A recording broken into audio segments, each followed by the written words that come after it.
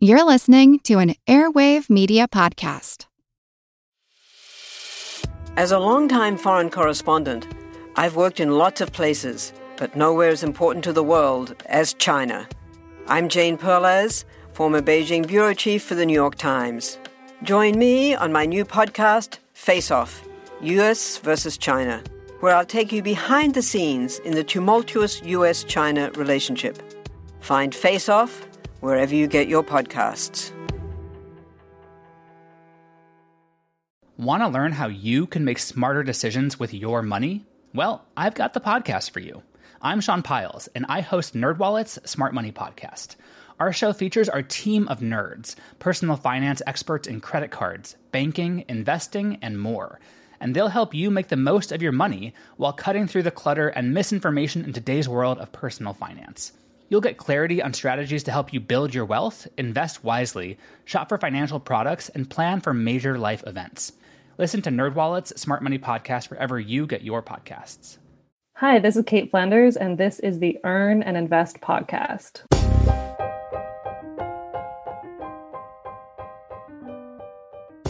I was having a spiritual crisis. It was August 2018, and I was questioning the last 4 decades of my life.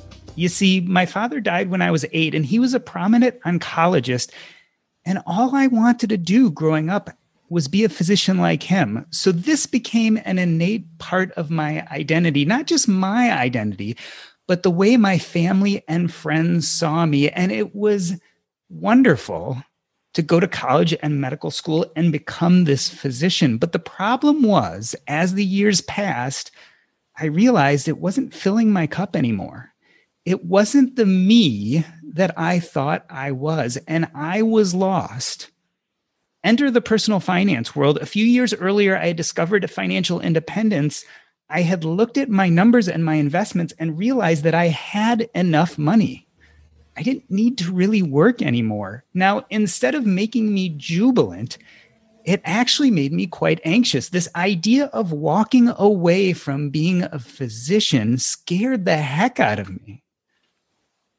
And so picture 2018, I decide to go to a meeting, a Camp FI, Camp Financial Independence, and I was on the cusp of opting out. I was going to leave medicine and pursue a very different life of writing and podcasting and public speaking. And I felt like I had to go to this meeting to build up my courage. And indeed, that's exactly what happened. I left and slowly started subtracting all those things I didn't like about being a physician. I created a new life. A life of writing, a life of podcasting, a life of public speaking, a life of communicating, things that really filled my soul. But interestingly enough, at that Camp FI, I also met someone who I got the innate sense was also in the midst of a transition. You see, I have the unique ability usually to sense what's going on with people. And often I get a strong feeling for what they need from me. So I met this person and I could tell that she was in the midst of a transition, that she was about to opt out. In fact, she eventually would write the book on opting out. But strangely enough, I sensed she didn't need anything from me. So we didn't really have that many conversations. We certainly didn't talk about anything really intimate or personal. But when I started my own podcast a few months later, I thought about having her as one of my first guests on the show. And I went and I looked for her blog, and she had stopped writing. A few days after that Camp FI, she had put up her last post. And I inquired with her friends and found out that she was stepping away a little bit from personal finance, stepping away from social media. And I filed it in the back of my mind that this is a person I would really like to have a conversation with on the podcast. And I looked back every few months to see if she had resurfaced. And recently, she did. This conversation has been 2 years in the making. And I'm so excited to be having it today. Kate Flanders is the author of the Wall Street Journal bestseller, The Year of Less. Her latest book, Adventures in Opting Out, hit stores last month. Kate, I'm so happy to be here with you today. Oh my gosh, that was an amazing intro. And I'm so glad that we're going to have this conversation. As I mentioned, I believe both you and I were at a transition point during that August 2018 Camp FI meeting. I know I was in the midst of getting ready to leave medicine. And based on the fact that you had stopped writing on your blog and in a sense disappeared a little bit, I felt like you were to tell me about what was going on in your life at that time. Okay, a lot. And I almost just want to say, like, thank you for witnessing that, because in a way, not that I've forgotten about it, but I think when I think of big opt-outs, sometimes I do forget that blogging and all of that was one of them. So a lot was going on. So 2018 was the year that The Year of Less came out. It came out in January. And I went, first of all, I really started that whole journey from a place of not feeling like I was worthy of it. So the book deal, publishing the book, there was just a lot that went on with that. And yeah, not believing I was worthy and really not knowing what to do with that. And then I think because of that, I really had no boundaries around how to handle the launch. And so I said yes to everything. I did something like 110 interviews in like 4 months. I think you can also appreciate this. Like there were things in that book that I had never even talked to a therapist about. And there was some really heavy stuff in there, like very personal stuff. And I hadn't really done any actual healing around it. Like I'm a pretty self-aware person, but I hadn't sort of let myself feel the feelings that comes along. Like you can kind of name the feeling, but to actually feel them is very different. And I think, yeah, there was something that happened kind of towards the end of that, like in April, May 2018, where I was like really broken down. And honestly, by June, my mental health was severely suffering. I was not in a good place. Yeah, it's actually making me a little emotional to like remember it. I was not in a good place then. Yeah, I had to step back. I had to step back for a lot of reasons. I think one was really to take care of myself first. But the blogging piece, the opting out piece of it was really scary because, like, first of all, I never started a blog with the intention of, oh, one day I'm going to write a book. But then once you get a book and like all those things, to sort of walk away from any of it, there really was this feeling of like, am I allowed? Am I even allowed to do that? And that definitely came from the worthy piece. Am I allowed to walk away from this? Am I allowed to set that kind of boundary? But two, what happens if I do walk away from everything? Because like, will I lose all my followers? Will everyone just sort of forget about me? Will that be the only book that I get to write? Yeah. And just, and the question marks of like, am I okay with that? Am I okay with that? And I was really struggling, even because we met at that camp, but even being asked to speak at that, I was so unsure even of what to talk about at that point. And if I remember correctly, I chose a really like kind of surface level conversation to have because I was not at a place that I felt I could go deep and that I would be okay, like that I would have sort of the self-soothing, like the techniques to kind of get through that. So I remember that like that summer was very strange for me. Transition periods like that, or like when you're questioning, are really strange. I think you do show up differently because I probably did need a lot and I probably could have benefited from support or good conversations, but I think I was so in the thick of it that I just like I couldn't do it then. I want to talk about this idea of worthiness. It's a theme that comes up in your writing over and over again. One of the things that was hard for me when I learned that I was financially independent is that I felt great anxiety because all of a sudden this idea of leaving medicine was possible and it never had been before. And that was scary. Mm.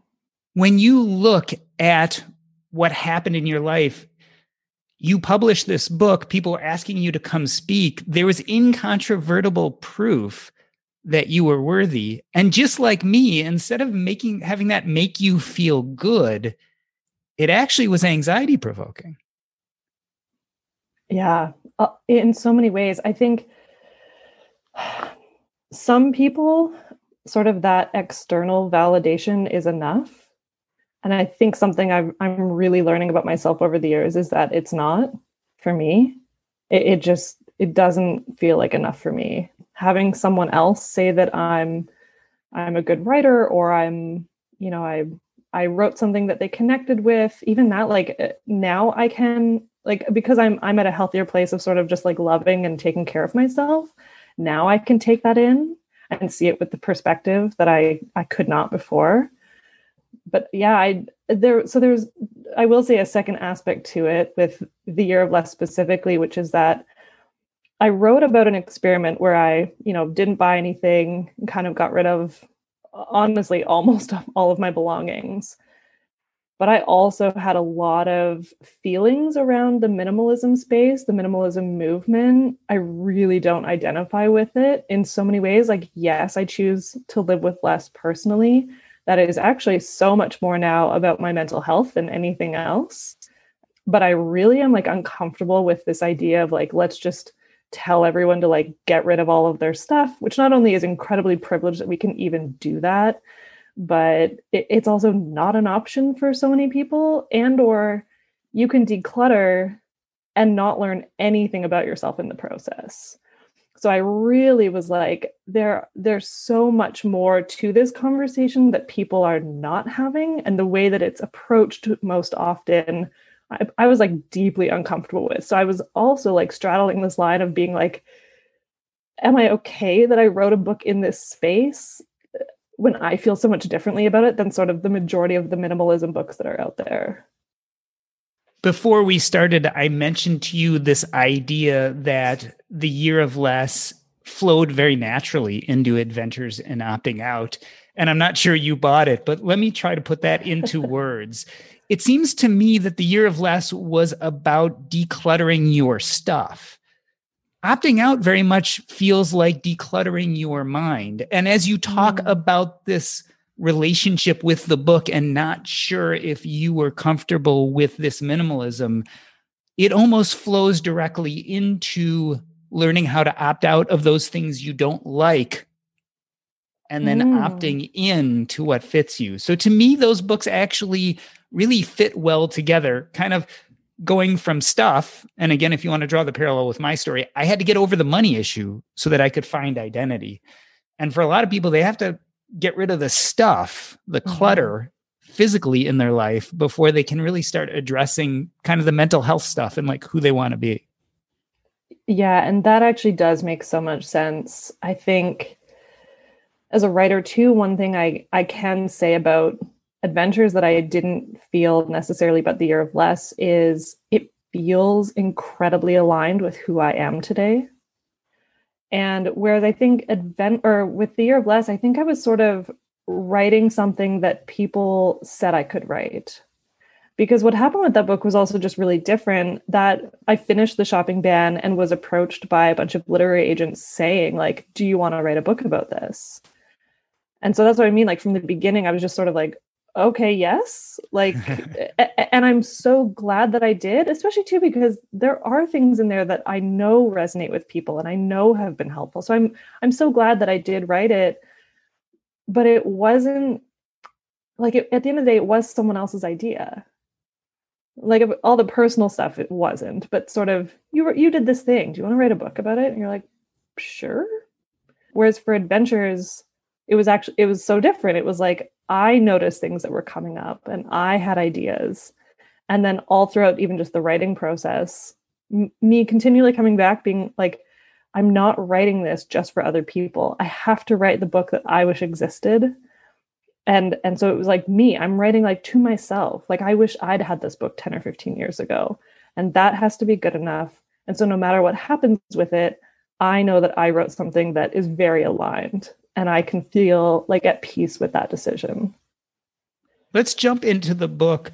You know that joy and insight is clear in your writing. And I want to quote you here. This is a paragraph from your book. You say, "But the most honest thing I can say now as an adult is that I didn't have the confidence to try new things, to venture into the unknown and see what it might hold for me. I was afraid of taking a wrong step and looking stupid, afraid of falling and actually hurting myself.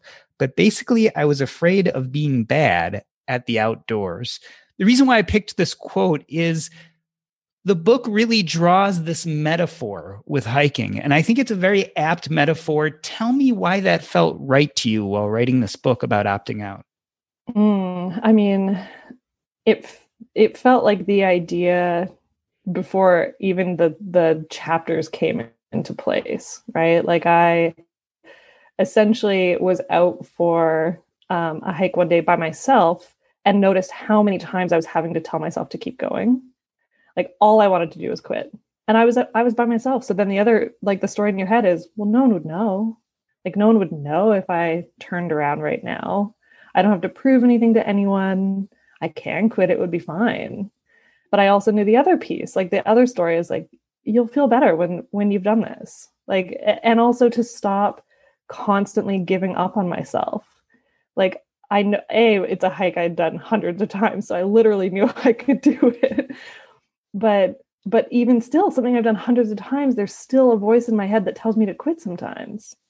And I think for me personally, I thought, I bet you no one would know that this is what hiking feels like for me. Because I bet that people would look at my Instagram and just think like, I love hiking. I just love it. You know, it's just amazing. And I just go outside and I like run up a mountain and everything is great. And that is almost never true. Like I am so glad when I do actually finish one, but hiking is really hard for me. I am not, like, first of all, sort of naturally athletic, and I'm also like the way that you just quoted, I am constantly, probably forever, maybe not, but probably forever will be working on removing perfectionism tendencies that I have, and they come up in all kinds of things, and hiking is just one of them. So it just seemed like not only like you said, sort of an apt metaphor, but I think something that, yeah, I'm like, it not only seemed like an apt metaphor for me, but I think could show an actual example of like, not just an opt-out, but like regular life event or like a regular thing that we do that I actually do struggle with. They're not easy for me. The way that opt-outs are not easy for me. They're a massive struggle for most of it. And in fact, we face lots of opt-outs. In the book, you talk about hiking, you talk about the nomadic life, which is a big part of the book, and how you opt out of the traditional living style. But I feel like we have to talk about alcohol too, because opting out of alcohol seems to me your big, great opt-out that happened way before the rest of this. I'll quote you again. You said, quitting drinking, which taught me everything I would need to know in order to opt out of everything else. Why was alcohol your nemesis? Well, first of all, I will say, and most actually for medical reasons, which I think you'll appreciate, I don't identify as an alcoholic because I was not chemically dependent on it. But I absolutely was a binge drinker, and I absolutely was someone who used alcohol basically to get through every single social situation possible. I did not know how to have one drink. Basically, almost every time I drank, I would get blackout drunk, even if it was just I missed maybe the last hour of the night. Like I always drank way too much. And I just, I think if we go back to the worthiness, the confidence stuff, like I just did not ever truly deep down trust that I was good enough as I was. And so I actually, if we talked about external validation, some things I did used to enjoy was that people would say things to me like, "You're so fun when you drink." Like, I love drunk Kate. She's so funny, or she's so sweet, or whatever. And people seem to really enjoy partying with me. And so that was the one thing that I was good at. Like in high school, I wasn't really good, so-called good at anything. I wasn't good at any sports. I could play some kind of okay, but I wasn't great at them. I was good at reading, which is a very solo activity. Like, I read a lot of books, but I was not good at anything sort of on an external facing way. But drinking and partying was one. Drinking was the thing that not only was I good at, also because I never got sick. I could drink my guy friends under the table, and I had this weird just sense of, yeah, this is this thing I'm good at. Like, why wouldn't I keep doing it? And people like me when I'm doing it. And so it was really hard to let go of it. And truly, like you quoted it, but it is it was the hardest opt out in a lot of ways, also because it still shows up almost 8 years later. Not as being one that I wish I drank. I'm past that or feel I'm past that, but that it's still such a socially acceptable thing that still 8 years later, you feel like the odd one out. Feeling like the odd one out is a very common thing. I think when you're considering opting out, you said people would tell you, I love drunk Kate, but on some level, they'd also say, I love work Kate, or I love personal finance Kate. And it's hard to step away from those things that other people have predefined you as. And I see this coming up over and over again. It's essential to the process of actually getting to who you are and what you want. And I feel like alcohol taught that to you and was the stepping stone to doing some of these other opt-outs. Maybe it was the first step. Yeah. Well, and with alcohol too, one of the things I talk about in the book is how you can sort of be at the base for a very long time. Like you can have this inkling or just know that you are going to change paths at some point. I remember talking about quitting drinking when I was like 20 years old. Like I was so young and I had this idea that at some point I would not drink alcohol anymore. But I remember it was rare, but I would occasionally mention it to, say, a friend or a boyfriend specifically, and just being met with things like, that's stupid. Everybody drinks a little bit. Like, why would you even think about that? And so it took years for me, myself, to get to a place of, maybe you think it's stupid, but I know that I need this. But that was years of thinking about it and then finally taking action on it. Yeah. It's a good point, because when you do opt out, there's all sorts of people, whether they mean to or not, who try to keep you from doing it. We see that in alcohol all the time. The person who doesn't drink at a party is always given a lot of trouble. Oh, here, it's one drink. But it's more complicated than that when you decide to opt out of a job, or if you decide not to have children, or if you decide to live a nomadic lifestyle. There are always people out there who are trying to keep you in their vision of you. How do you deal with that? I mean, in the beginning, it was really hard. I think that, like, I could say where I'm just at now, but I think it's more helpful to say things that what it was like in the early days. So I probably used to, in conversation, do a lot of things that would appease other people or make them feel better about my choices, right? So giving them a script of, don't worry, like, I'm still the same person. I just, like, don't do that one little thing. Or just, like, finding ways to meet them so that it's like, they're not worried that you're going to leave. Or you might say, like, I'm just, like, trying it for a little bit. And sometimes that is true, but sometimes you're saying it just because you want them to kind of leave you alone. So I do feel like there was sort of a lot of appeasing or people pleasing in the beginning of trying to almost just comfort other people rather than just say the truth. Now it's taken a long time, but I think the first thing that helped is having a massive perspective shift and really understanding that the majority of the time, what people are saying is just what they would be saying to themselves, right? So it's just them expressing their own fears or the voices that would be coming up for them of why they wouldn't do the thing that you're thinking of doing. Even ones like, don't you miss alcohol? That is them.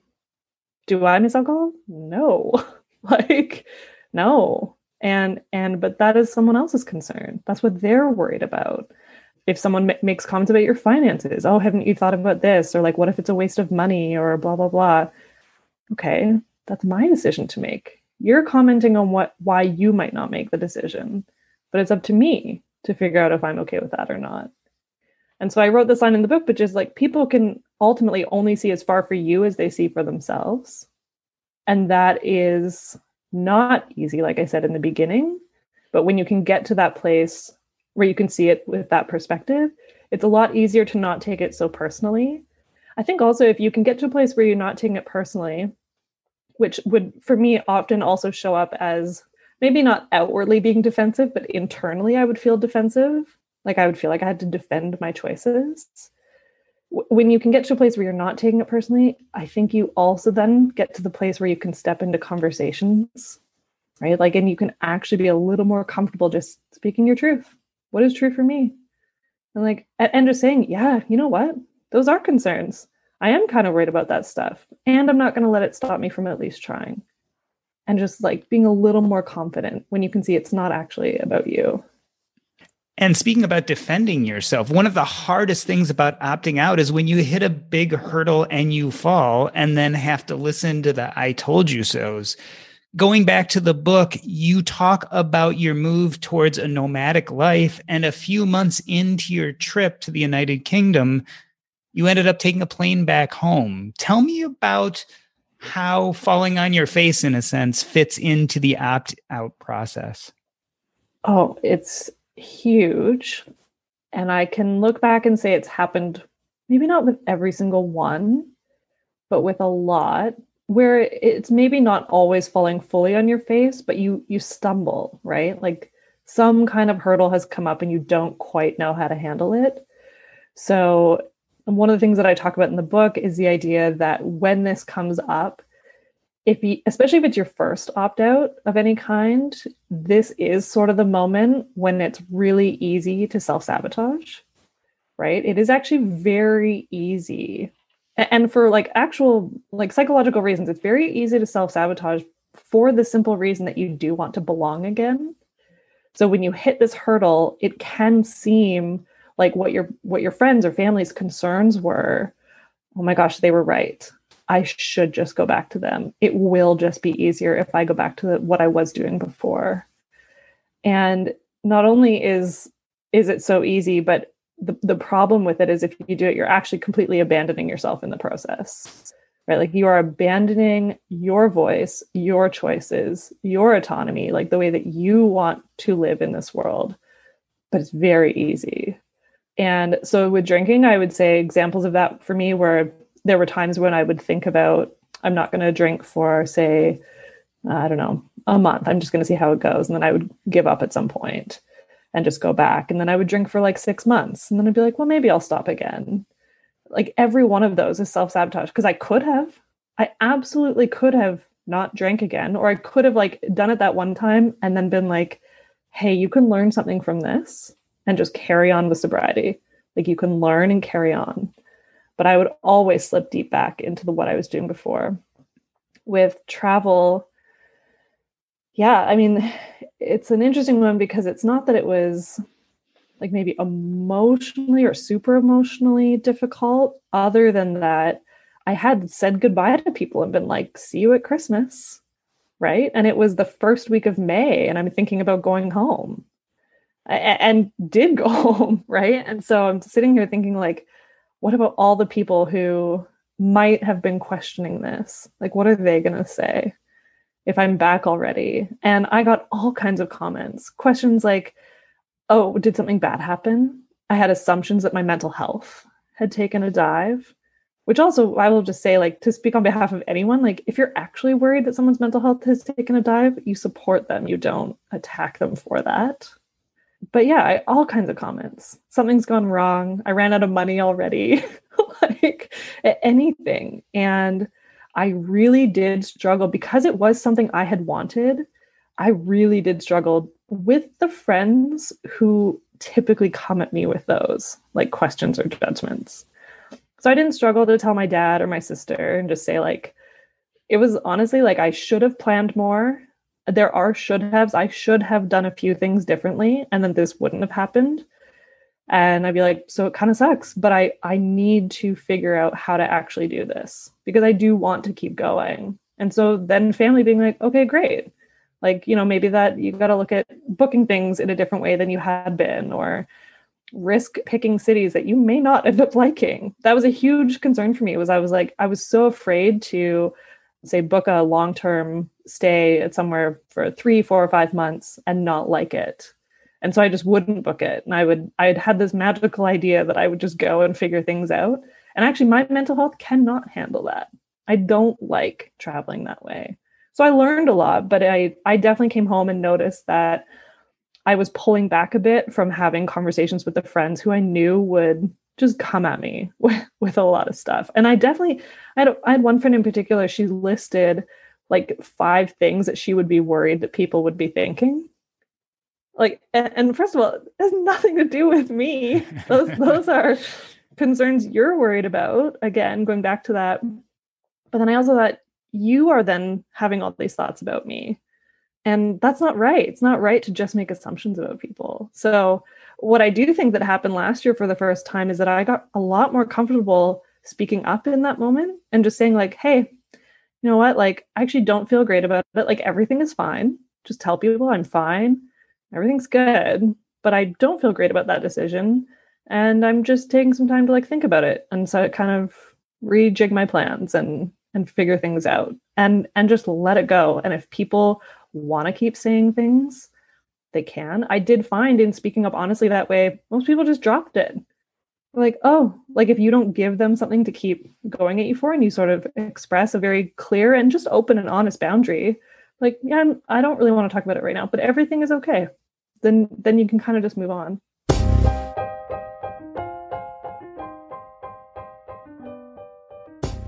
In the first half of the show, Kate and I talk about how we opt out of different aspects of our life.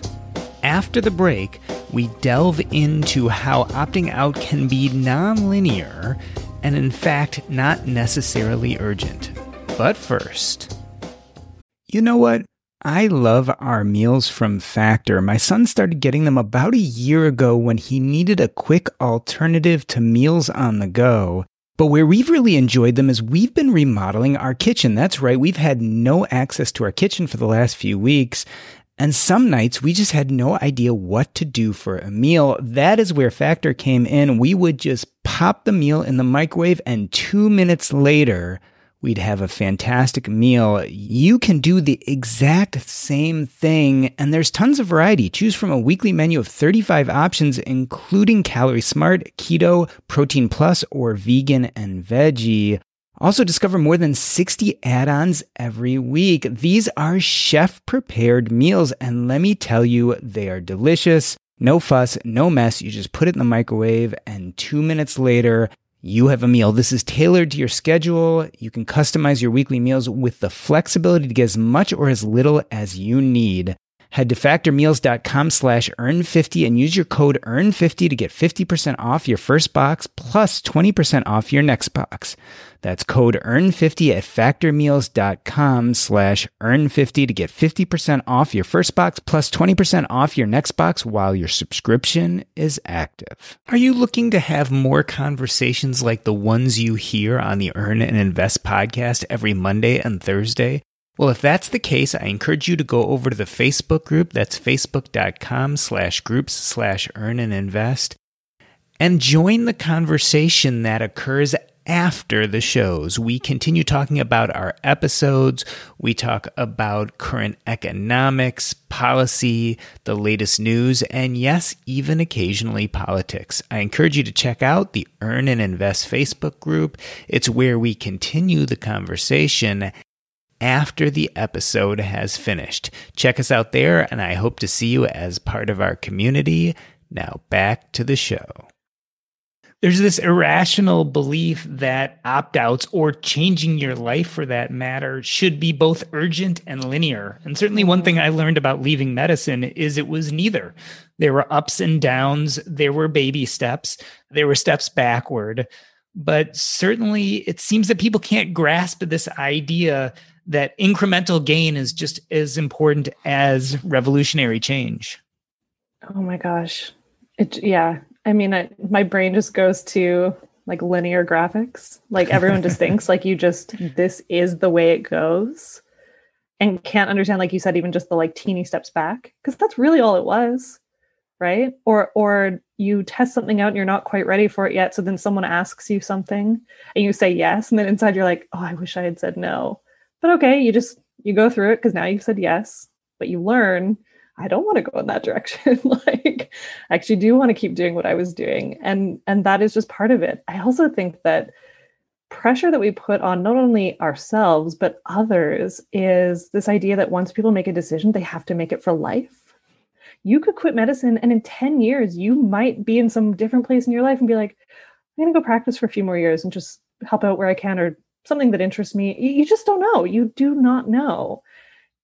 But we put people in these boxes, and it's just like, you've made this decision. This is how I can identify you.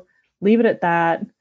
And the thought also, because it's shown like in examples of like media, like if someone changes their mind, they're then portrayed as being like flaky or just kind of, yeah, they're flighty. They just kind of go with the wind. You're like, I actually think it's just a really intentional decision. Like you're making a lot of them. And I think if you're being really intentional, you will take many different paths, including some that could go back to old lives in other ways.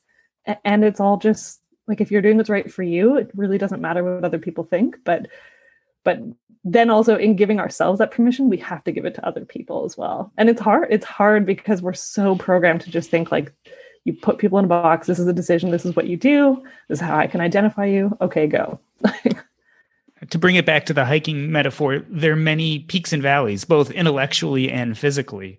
And sometimes you have to go up and down a bunch of them until you find yourself in the right place. Let's talk about the right place, the end of the journey. I'm going to quote you again. You say, "I've opted out enough times by now to know that when you leave the path you're on, literally or figuratively, you're going to come back to your life altered. In my earliest opt-outs, I thought you came back a different person. But what I realized after my 2019 travels is that you're still the same person. You already have everything you need inside of you." I love this quote, and for a very strange reason. It reminds me a lot of how I feel about money and personal finance. It reminds me a lot about feeling enough. And I'm wondering if this was part of that journey of your book, of coming to this idea that I am enough and I always was. These are just the journeys I'm on. Yes, I think that enough is part of it, which actually that does coattail then off of The Year of Less. That was a huge thing by the end of that book, was understanding that I was enough as I was. I think that the other piece of it is, and probably the most important, I don't know that I ever explicitly said it in the book, but it's really about learning how to trust yourself.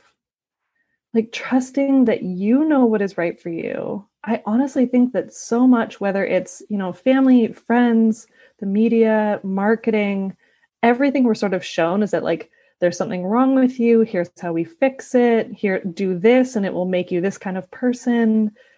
And so we're almost just trained to not listen to ourselves. Like we're always looking at someone else's idea of us or someone else's approval.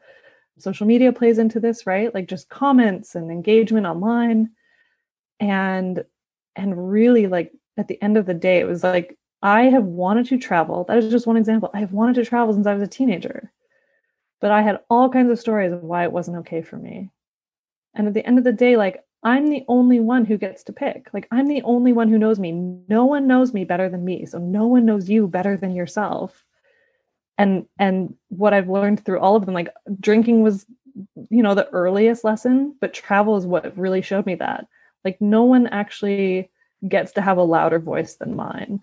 You can talk to people and maybe gauge how it might affect your friendships, relationships, like whatever your opt-out is. You can talk to people and just kind of talk through it. And depending on what they are, some opt-outs are really simple, but at the end of the day, like, you know what's right for you.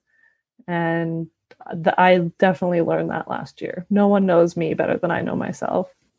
So it sounds like from opting out, you've learned about enough. You've learned about trusting yourself. Tell me what you've learned about relationships and especially losing them, because I know that was a big concern of yours.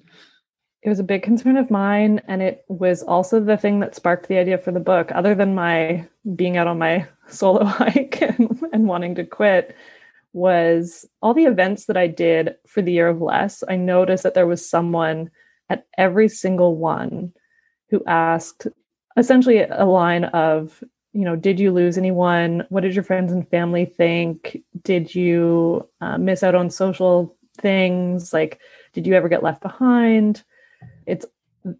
I don't know. It was interesting noticing that when I was first answering, I was almost trying to make people feel better. So I would just say things like, oh, like you might like have to shift some relationships. You might just have to change what you do together. And that is true for some relationships. But the reality is that you will lose some people. Like you just do. You will not be able to take everyone with you on your new path. It doesn't happen. And that's not always your choice. Sometimes it is. Sometimes you intentionally leave people behind. But sometimes it's just that people aren't ready to get on board with you. Like they're not ready for the person that you're becoming. They liked you who you were. And so maybe they don't want to change your relationship. They want it to stay the same. And that's really hard.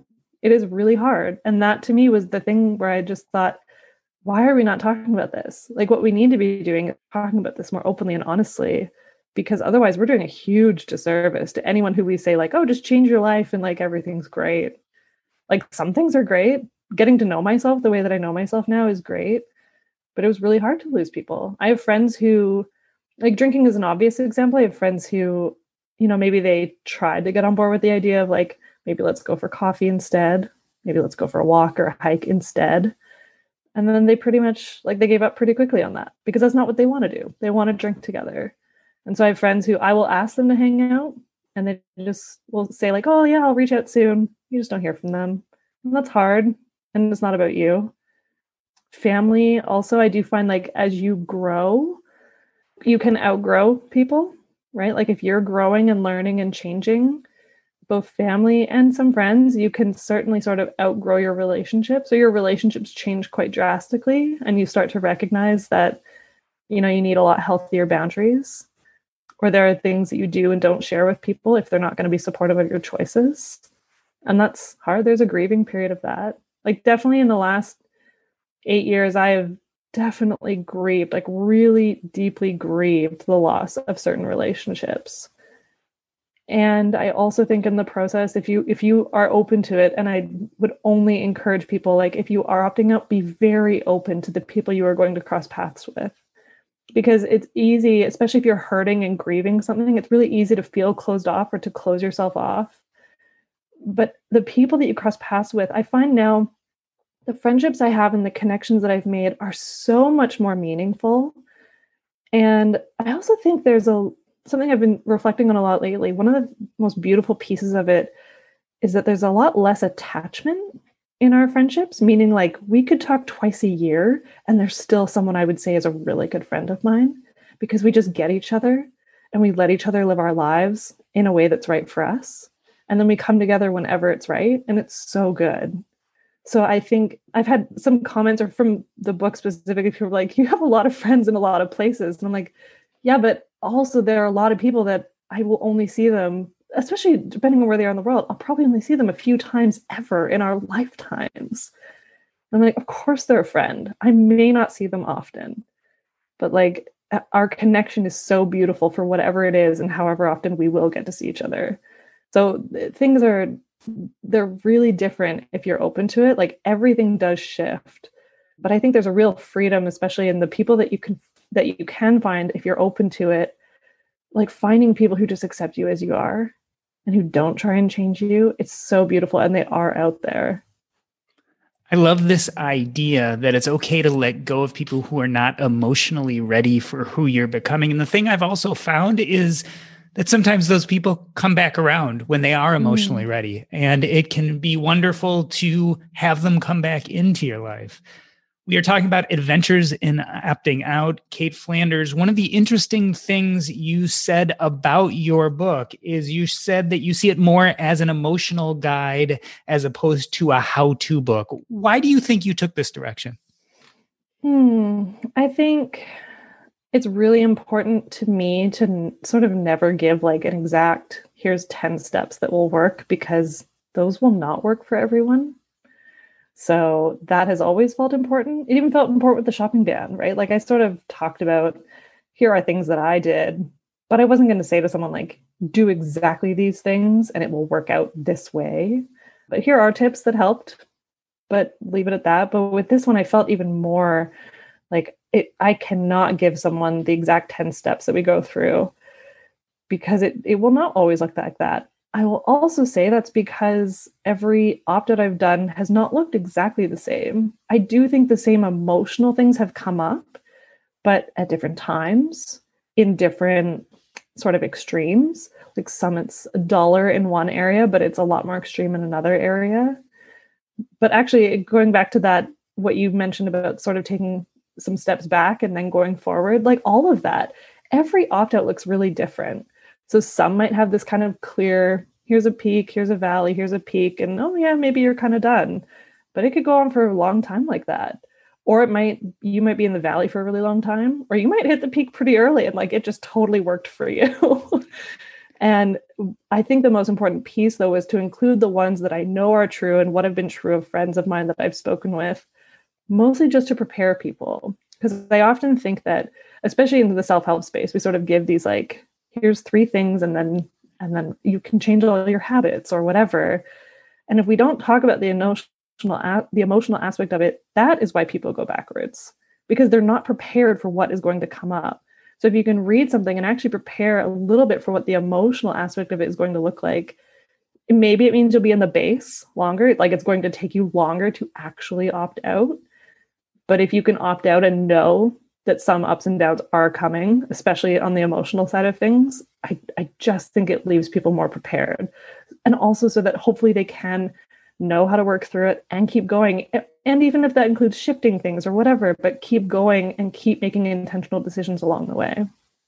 You and I met through the lens of personal finance. We were at the Camp Financial Independence. One thing I found that as I go farther and farther in this journey, I think less and less about money and wealth. Tell me how opting out has changed the way you look at money and wealth. Hugely, hugely. So on like a very practical sense, I think as the years have gone on, and this was a big shift, especially from going from having a job to being self-employed, was I basically never budget anymore. Not never, but I don't budget the way I used to, which was monthly, right? So I was so looking at the details every single month. And self-employment, financially, what that has taught me is you have to see things on a more annual basis. The most important numbers are that your net worth is going up, that you're like saving and paying for your taxes, like just your priorities shift drastically, like in the nitty gritty details of it. But I honestly just, I'm really at this point where I've gotten to a place where my numbers aren't, like I try to make sure they're not attached to my self-worth in any way. And the biggest pieces around that being like, my income is going to fluctuate. I am not just going to be on an upward trajectory for the rest of my life. Like it's just, if I had a traditional career, that is the path that you would hope, or you'd be trying to like work towards. I'm very comfortable with the idea that like some years I might earn a decent income. Some years it might be a bit less. And I have a lot more trust that I can ride that out. But at the end of the day, I just don't think about it, and not in a way of like, I don't have to think about money. I still have to think about my money, and I have to make sure that I'm saving for retirement, especially being self-employed. But I just don't let it like consume my thoughts in the way that I did before. I also don't have, like, I'm not on the track for FI in the sense that I don't have sort of a date that I hope I reach FI and then I'm not going to work or anything. I'm like, I'm really in a fortunate position right now where I'm already doing the work that I would want to do if I didn't have to have like a traditional career. I'm also very much in a place where I don't know how long that will last, right? Like, I don't know how many books you get to write or how long you get to have a career as an author. And so I'm just going to enjoy it while it lasts and not have finances be the thing that dictate my move. I'm very non-attached in general to the idea of being self-employed. If I had to get a job one day, I feel fine with that. So I'm just enjoying things as they are right now. And also being conscious of like, I had 1 year specifically where I did earn really good money. And I was just really conscious of it. Like, okay, I do not need to spend it all. The best thing that I can do is save it so that like for the years that come up that I might not have a ton, that I'm okay. As your time thinking about money and wealth has curtailed, one thing that seems to have replaced at least your thought process is environmentalism. It was a piece of the book that I thought went well nicely with opting out and being aware and intentional. Talk a little bit about your interest in environmentalism and when that started. I don't think it actually started until I did the shopping ban. And that being, first of all, recognizing how much stuff I got rid of and how wasteful that was, like how much stuff I had purchased and never used. So yes, of course, it's a waste of like financial resources, but it's a waste of actual resources that were pulled from the earth in some way or another, and that I never, ever used them. So I just didn't need it. So it started with that. I would say from there, learning things about sort of like where our clutter goes when we get rid of it. You know, I think a lot of people think that you take it to a thrift store and it just gets dealt with. And the reality is, I think the stat is right now, it's like only 10% of what gets donated to a thrift store is actually repurchased. And 90% of it ends up either going in the landfill or being shipped off to developing countries because we think that they might want our crap. Like and also the waste of resource in that, in shipping it elsewhere. It's super interesting to learn, just to like have a much bigger understanding of like the whole systems at play. Like from there, learning things about fashion and like how bad, especially fast fashion, is for the environment. All of it definitely keeps me on the track of not wanting to buy things unless I absolutely need them. But that year, like when I was traveling, one of the things that came up for me was I got really uncomfortable with flying. And I thought about this after. I'm like, I started to get uncomfortable with it, and then I flew home. But I really got to this place where I was like, I don't want to be someone who's flying around all the time. Plane travel, like airplane travel, is the worst thing that we can do technically as individuals. And honestly, I think the stat's something like one transatlantic round trip flight can like wipe out all the things that you do at home in a year that you think is helping. You know, like I'm not using plastic, I'm going zero waste. Like it can wipe out everything for what it's actually doing for the environment. And like starting to learn those stats, also being in the UK, it's where Extinction Rebellion was born. And it was huge there, like 2018 to 2019. And it still is, but it was massive over there. And like you could feel it in the news all the time. And just like in the presence of conversations, I was meeting people who were committing to never fly again. These were things that were not talked about among my friends in North America. Like we weren't there yet. We weren't quite talking about that stuff.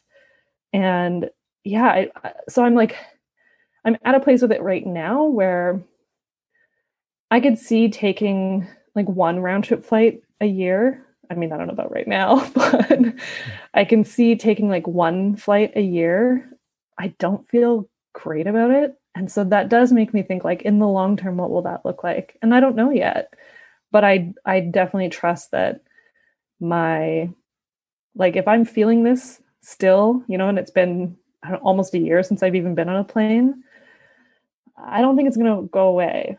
And I can talk myself out of it and say, you know, like that all the like biggest companies in the world are the ones that are doing the most damage or things like that. And like that can all be true. And still, I think individual choice, like it's just a value thing. So if for me, it continues to feel like a thing, I don't know what travel is going to look like in the future. But it does feel important. And I also think that being grounded this year, one of the benefits of it is that, especially being in my hometown, which I do know well, is I have been able to take a closer look at like what is happening here and what our biggest problems are here in a way that I couldn't sort of when I was bouncing around. I think this idea of environmentalism really ties into a lot of the themes in opting out, as well as hiking, as well as being intentional in your life. This idea of you pack in and then you pack out, right? When you go on a hike, everything you bring in, you bring out with you. It makes a lot of sense. So I clearly see your evolution of thought and why environmentalism would play into it. Kate, this has been a conversation I have been thinking about actually for years. The book is Adventures in Opting Out, a must read for anyone who's thinking about either making big changes in their life or just being more intentional about the way they do things. Kate, I'm going to end this episode the way I end every episode by asking you what's up next in your life and where can we find you if we want to know more? Okay, so what's up next? Like big stuff that I'm actually entering in a way where it's opt-out related, where I'm sort of like testing the waters. So I've had a thought about going back to school and I have applied to go back to school. I don't know where it will lead. My thought is that in January, it would be really nice to just take 1 or 2 classes and see if I even like being a student, because I might hate it. So yeah, so that is a potential opt-out in a way. Would you be getting an MFA, or what are you looking to do? Ultimately, if I decided to go like all the way through school, I'm interested in doing a master's in counseling psychology. Cool. And if yeah, we'll just see. I'm leaving it at that. Is like, I might take 2 classes and be like, no, this is not for me. But I also think that those 2 classes will only teach me something. And yeah, that can never be a bad thing. So, but the best place to find me is on Instagram. It's really the only place I hang out these days. So just at Kate Flanders. This has been the Earn and Invest podcast. On behalf of myself, Doc G, I wanted to thank Kate Flanders. That's a wrap.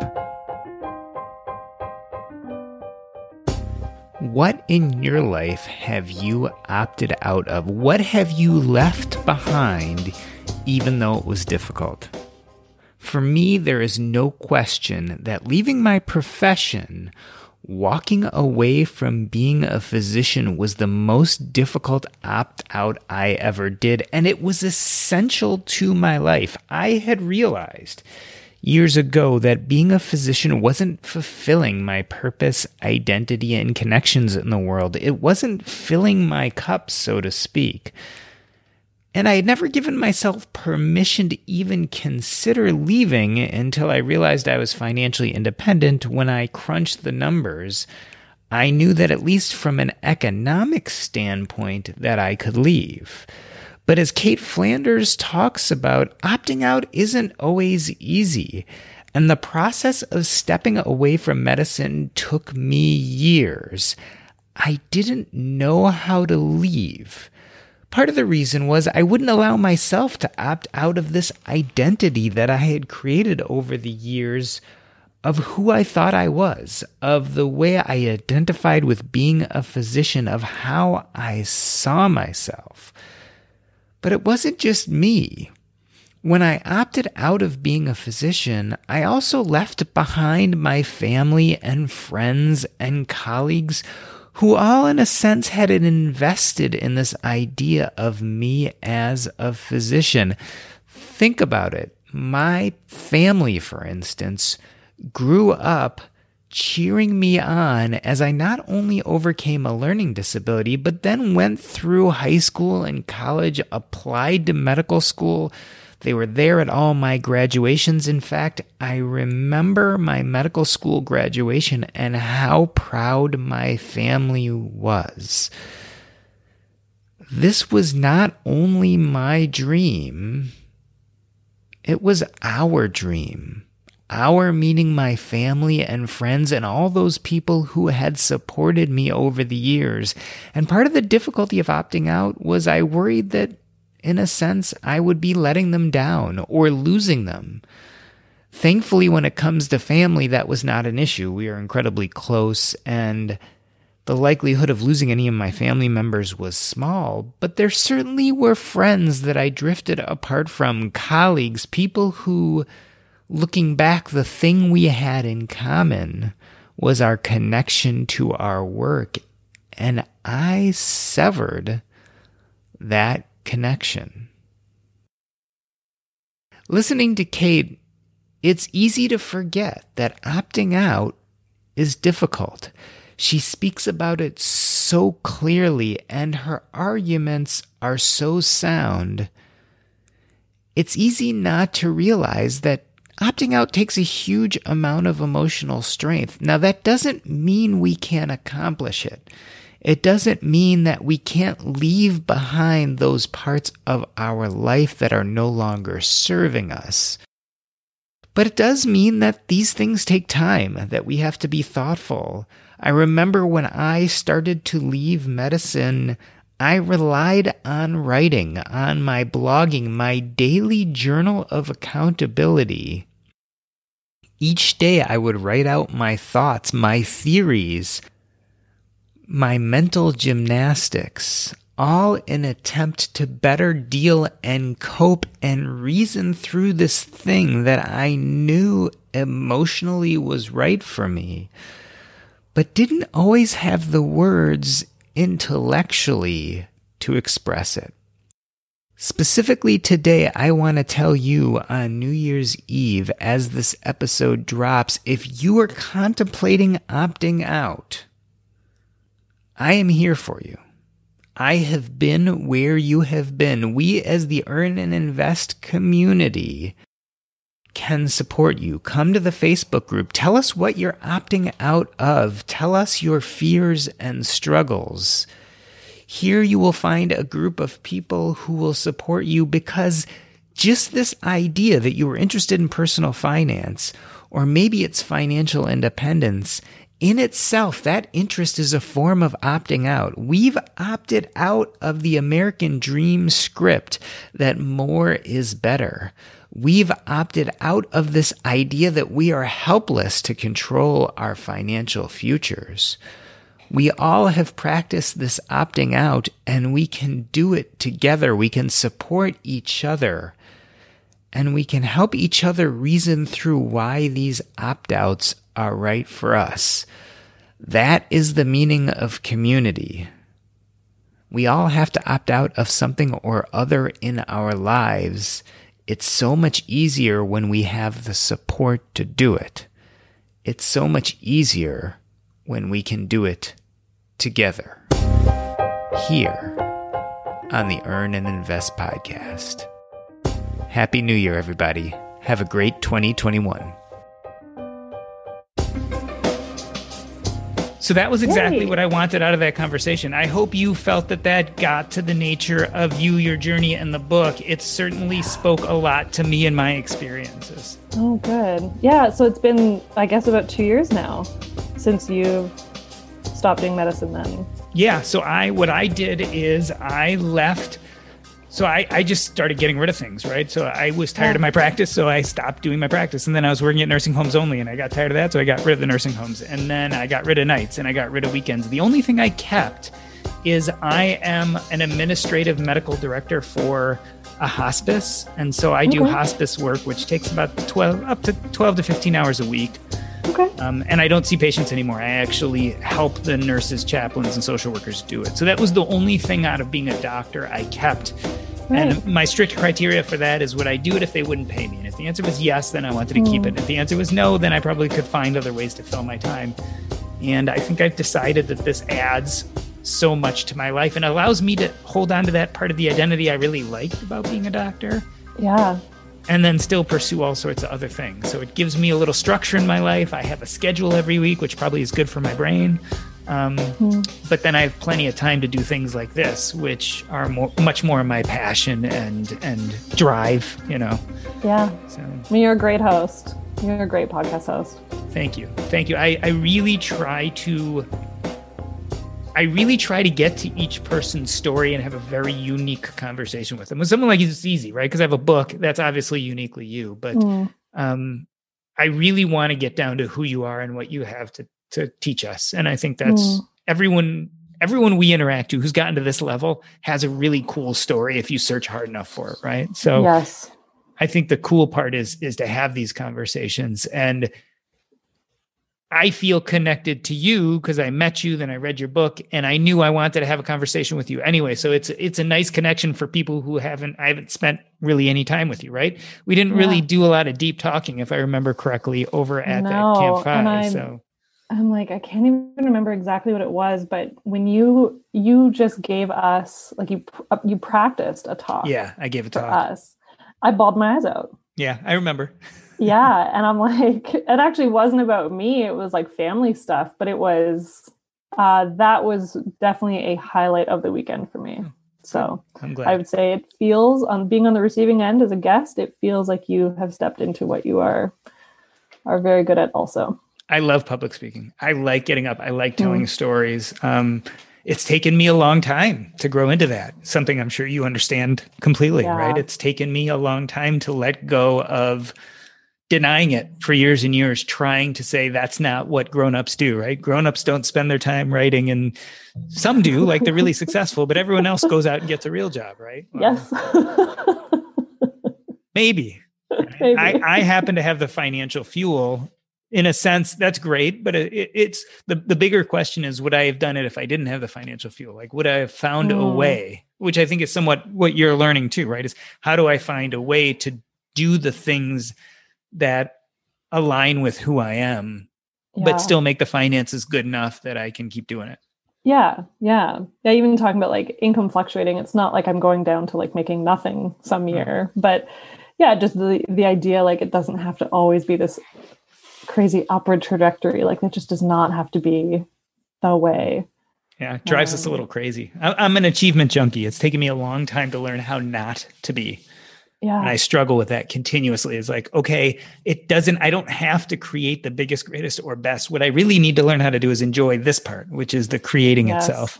That's taken me a long time. So.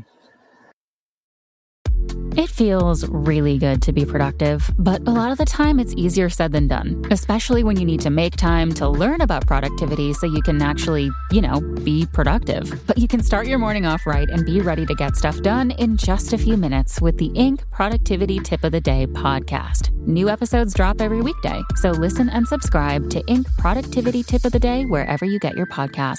That's Inc. Productivity Tip of the Day wherever you get your podcasts. The corporate world is like the ocean. It's alluring, but it's also full of deadly creatures that can shred you to pieces. It becomes kind of like a Game of Thrones political arena where everyone's trying to murder you to get your job. My family doesn't come from corporate background, so I didn't have any sort of guidance in that. This is not your typical work podcast. Sometimes you need to be empathetic. And then there are times that you ask for input, but you don't really give a shit. Listen to the Ambie Award-nominated podcast, Surfing Corporate. Stretch opportunity? What is this, yoga class? Get out of here.